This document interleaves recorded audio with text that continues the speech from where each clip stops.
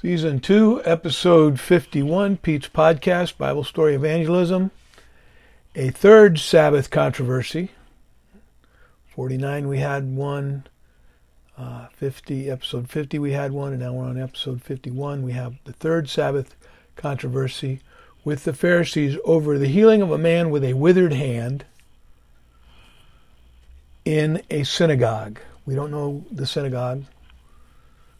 No city was mentioned, but I'm pretty sure we're in Galilee.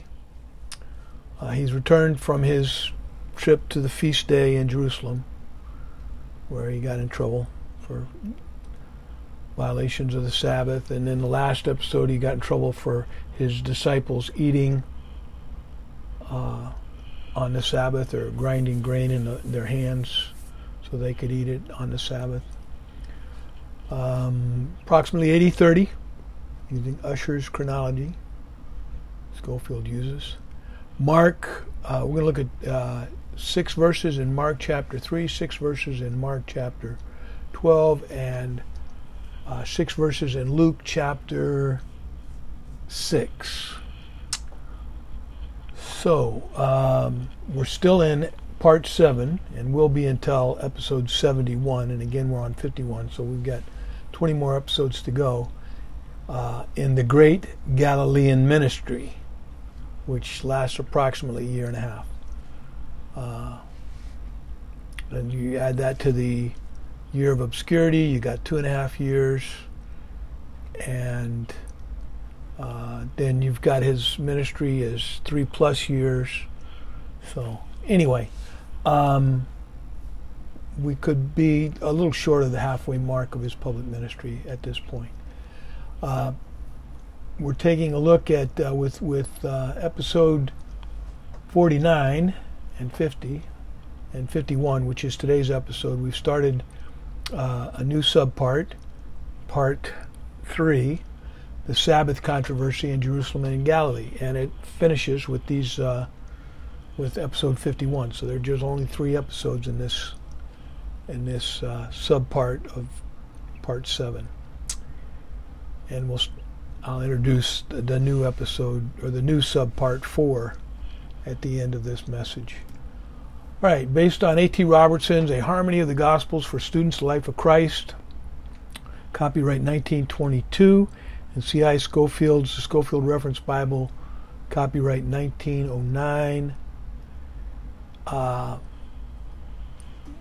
With all this controversy about doing work on the Sabbath, I looked for it and I couldn't find it, but I know that Jesus was trying to make a point and saying that the priests work on the Sabbath, and I thought they might be doing sacrifices and stuff like that. But anyway, A.T. Robertson, in one of his notes, pointed to circumcision on the 8th day. Now, I don't know how many.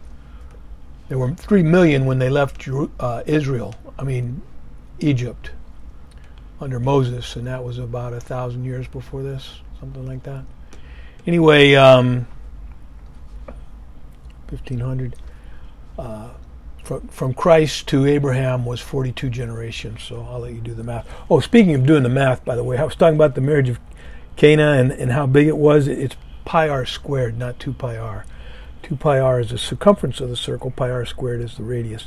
And if you go 20 miles radius, 30 miles radius, then you square 30 miles, you got 900 square miles, and you multiply that by 3.14 or 3, you got 27, somewhere close to 3,000 square miles of people being invited to a party if the radius of the invitation was 30 miles from Cana.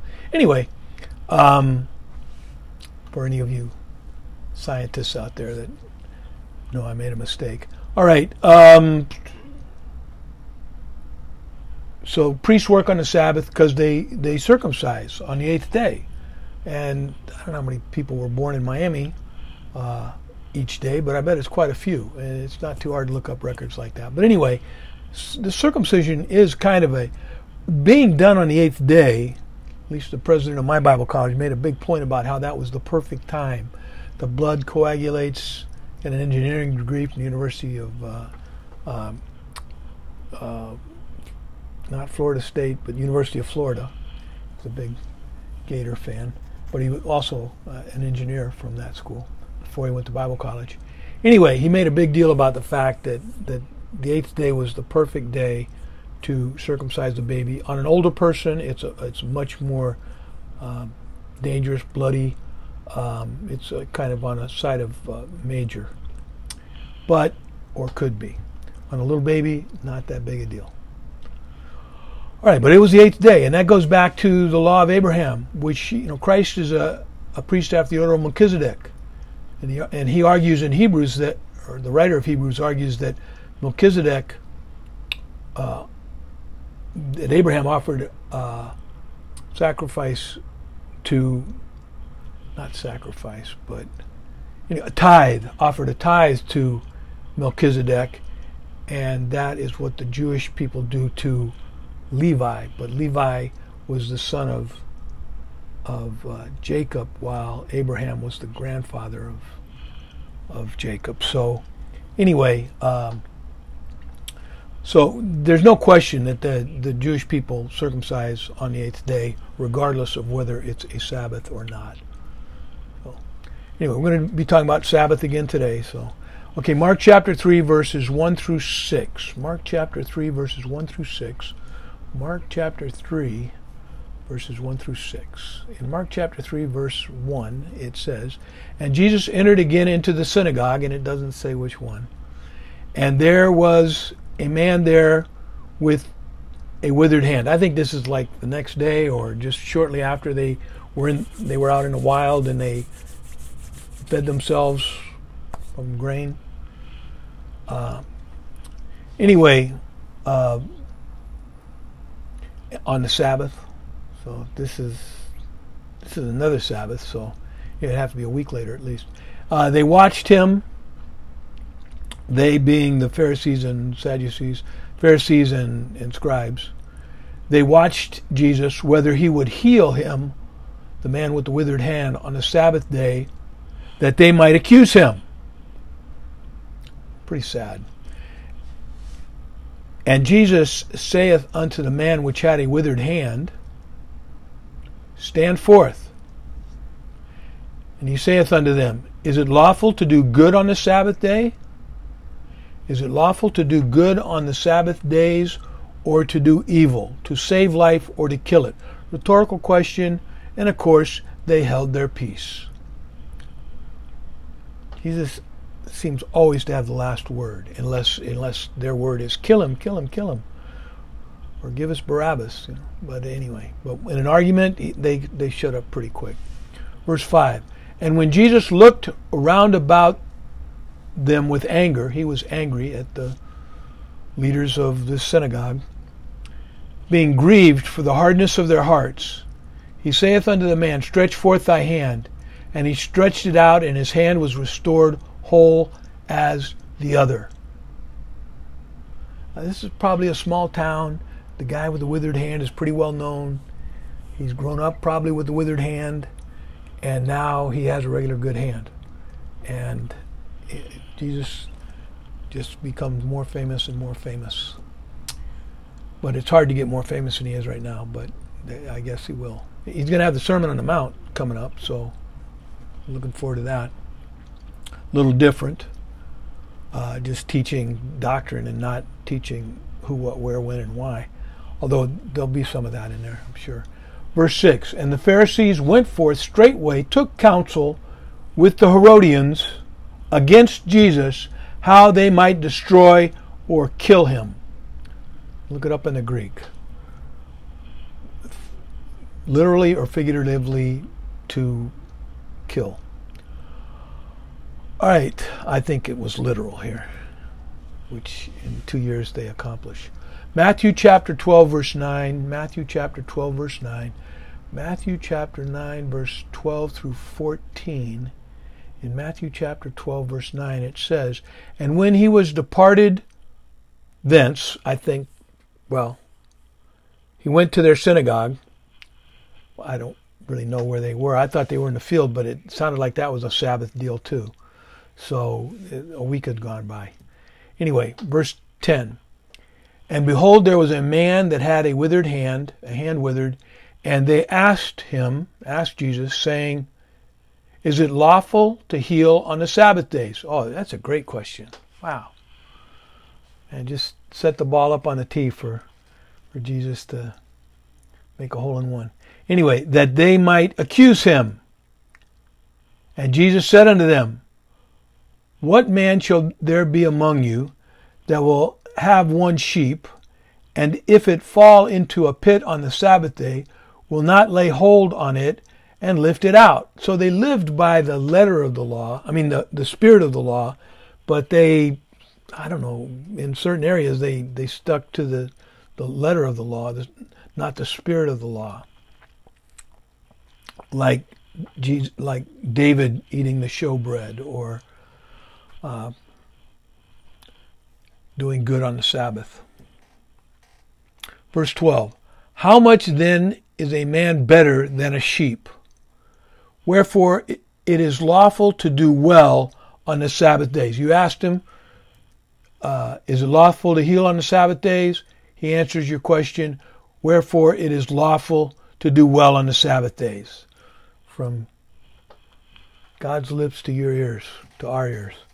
Verse 13, then saith Jesus to the man, stretch forth thy hand, and he stretched it forth, and it was restored like the other. And the Pharisees went out and held counsel against Jesus, how they might destroy him. Depending on your translation, kill him. Verse 6. Verse 6. Luke chapter 6, verse 6 through 11. So we're in Luke chapter 6, verse 6. Luke chapter 6, verse 6. Luke chapter 6, verse 6. By the way, it was Hosea 6:6, where God wants mercy rather than sacrifice. Anyway, speaking of fasting.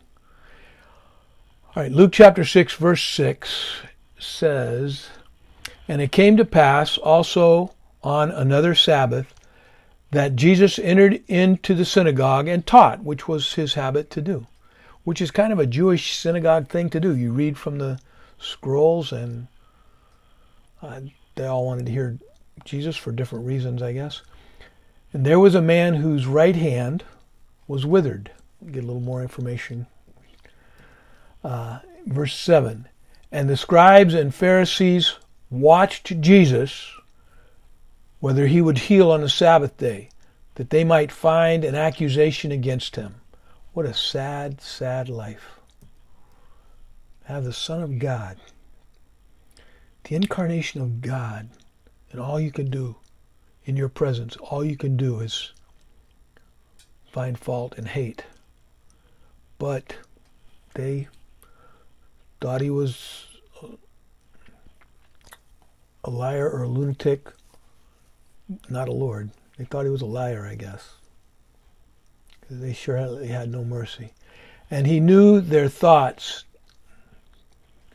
and said to the man which had the withered hand, rise up, and stand forth in the midst. And he rose up and stood forth. Verse 9, then said Jesus unto them, I will ask you one thing. Is it lawful on the Sabbath to do good or to do evil?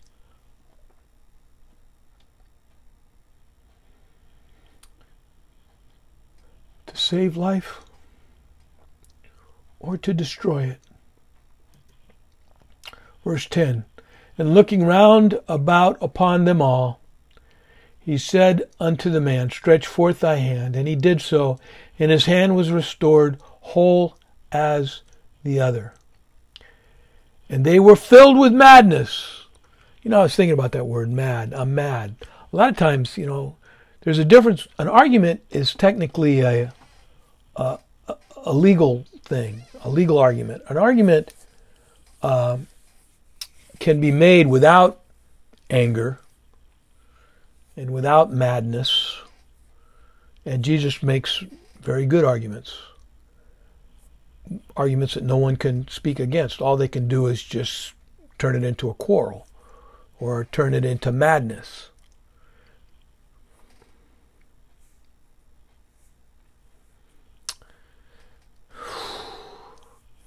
and they were filled with madness, and communed one with another what they might do to Jesus. Unbelievable.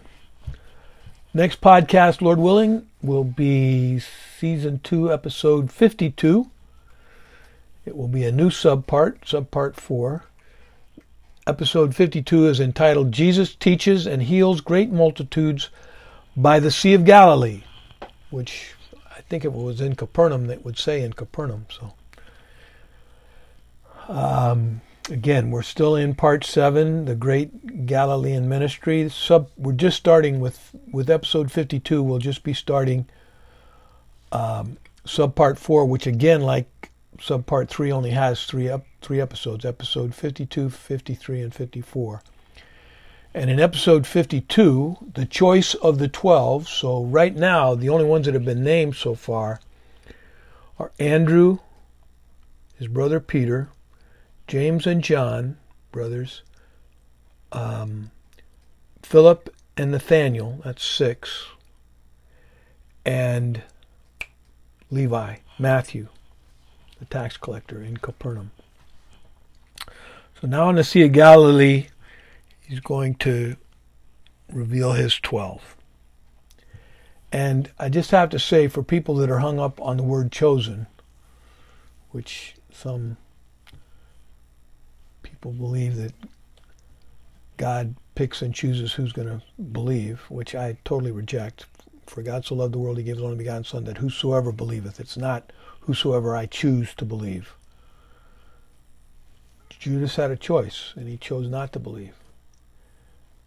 But anyway, the choice of the 12 and the Sermon on the Mount is in part 4, subpart 4.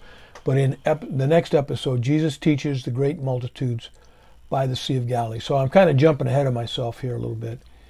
But anyway, in John chapter 6, verse 70, Jesus answered them, "Have not I chosen you 12, and one of you is a devil?" Speaking to the disciples. So again, being chosen is not enough. You've got to respond in faith, which Judas did not. It says Jesus knew he never believed. Anyway, Last Supper time frame, which Thomas, I don't know if he believed until Jesus came back from the dead, but I think he believed when he saw the holes in his hands. I hope you believe. You only have your lifetime to believe. So, believe. All right, I will say adios, which is to God. And I will say via con Dios, which is go with God.